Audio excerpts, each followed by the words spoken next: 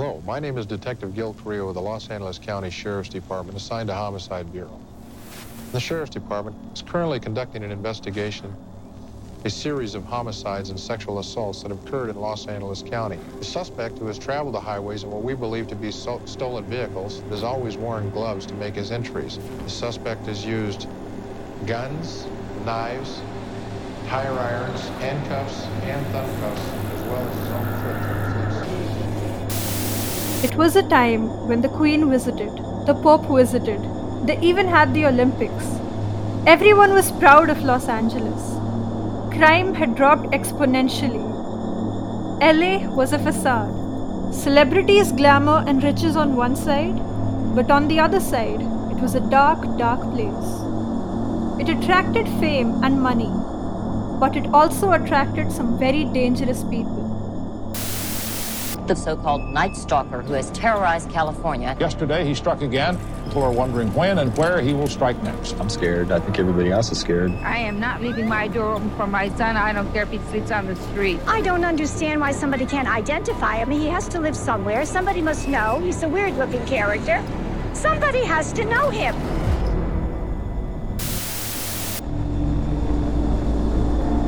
We are all evil in some form or another.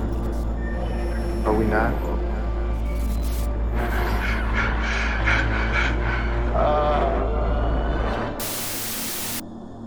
He had the devil on his hand and murder on his mind.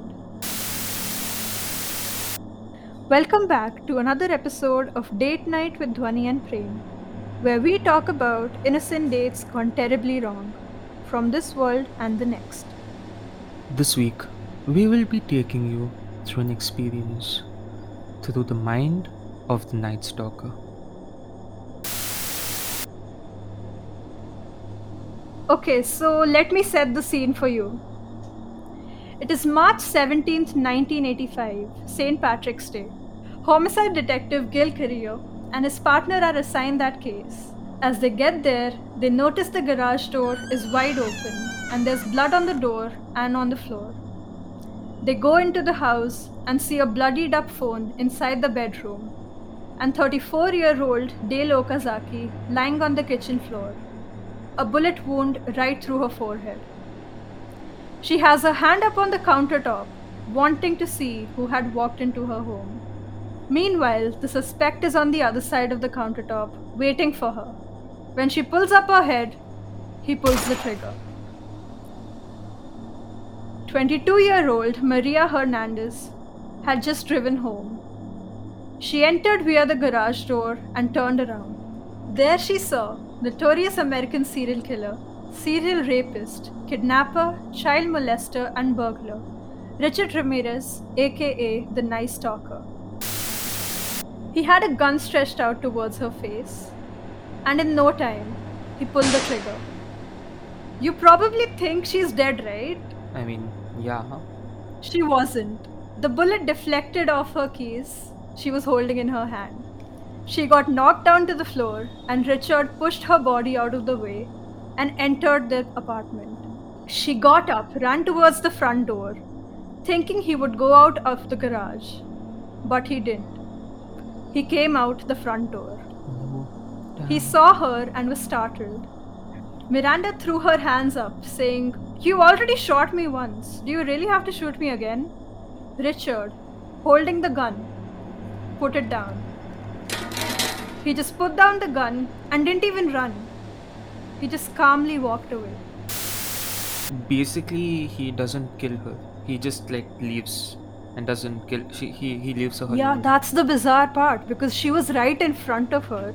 He had the gun in his hand.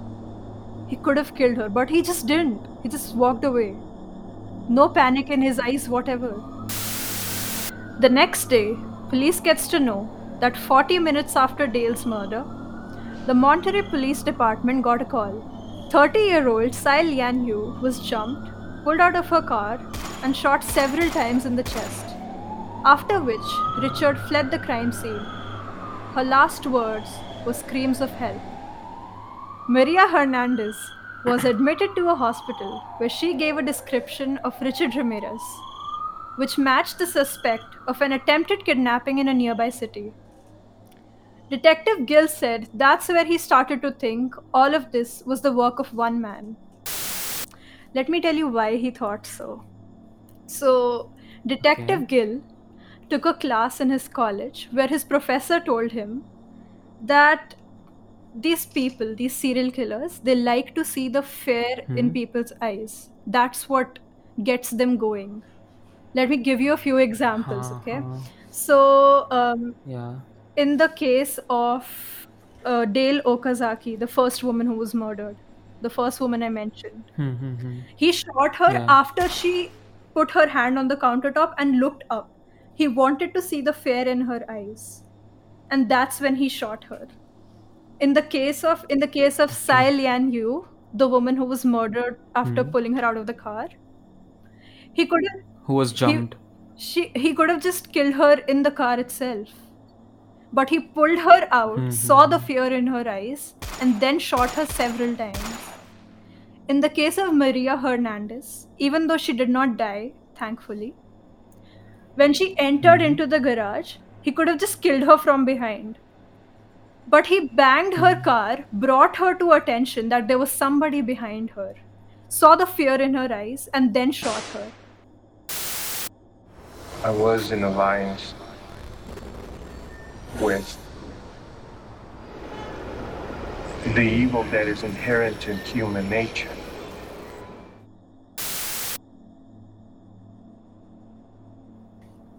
Ten days later, a double murder was reported in Whittier County area. The murder of 64-year-old Vincent and his wife 44-year-old Maxine Zazzara. Vincent was killed in his sleep with a gunshot wound to the head. Maxine was found in bed with several stab wounds to the groin. She had been raped and her eyes were cut out. He took the eyes and left, but left shoe prints behind. Similar shoe prints were found at another crime scene. And I want you to remember these shoe prints. Keep in mind the shoe prints. Okay. At the same time, there was a series of child abductions or attempted child abductions. In each case, the child was sexually assaulted. Feb 25th, a 6-year-old girl was abducted from her schoolyard, molested, then abandoned. March 11th, a 9-year-old boy was snatched from his bed, molested, then left alone. March 20th, in Glassell Park, an 8-year-old girl was taken from her bed, assaulted in a car, then thrown away. The descriptions that these kids gave of the suspect were similar to Maria's description. The survivor. Yes, so a connection has started to form now. I mean, till now they didn't know that it was done by a person. So, like, the detective was trying to do all the work, connecting. Till now, being there were more- only because suspicions because you remember the shoe print, right? yeah, A similar shoe print was found at another crime scene.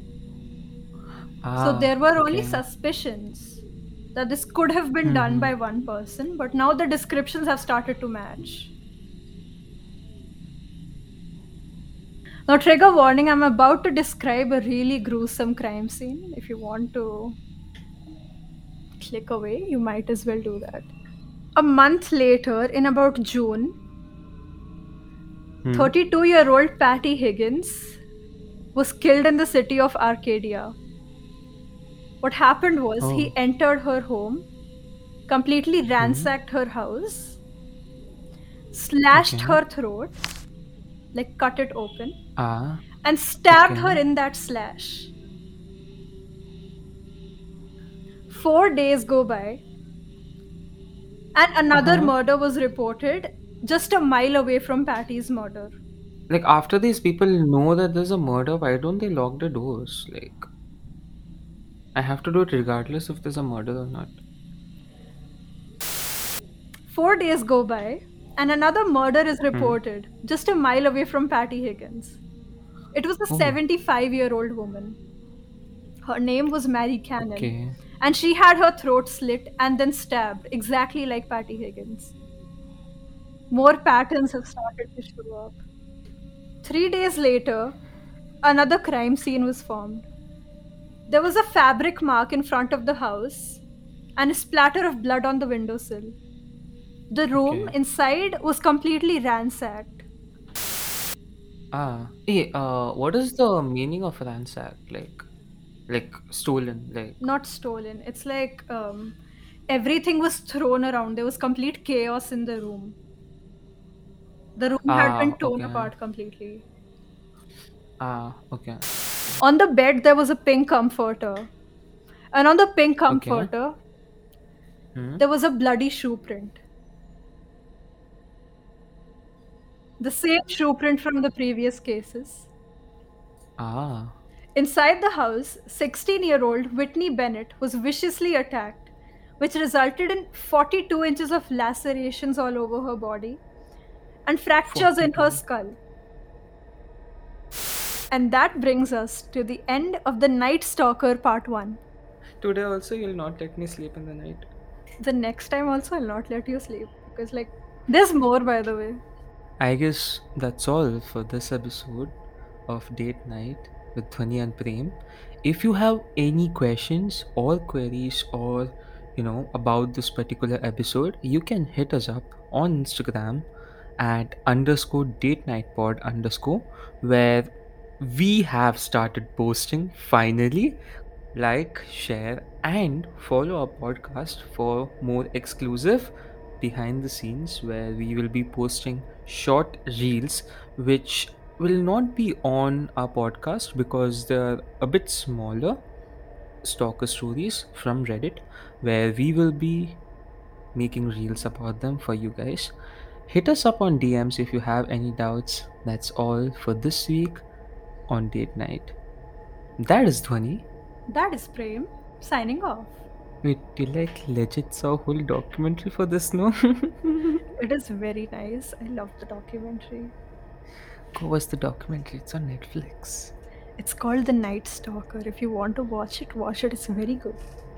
Yeah, watch it. Don't tell me, okay? I get scared. Or maybe don't watch it. I'll tell you the story. No, why do you have to watch it?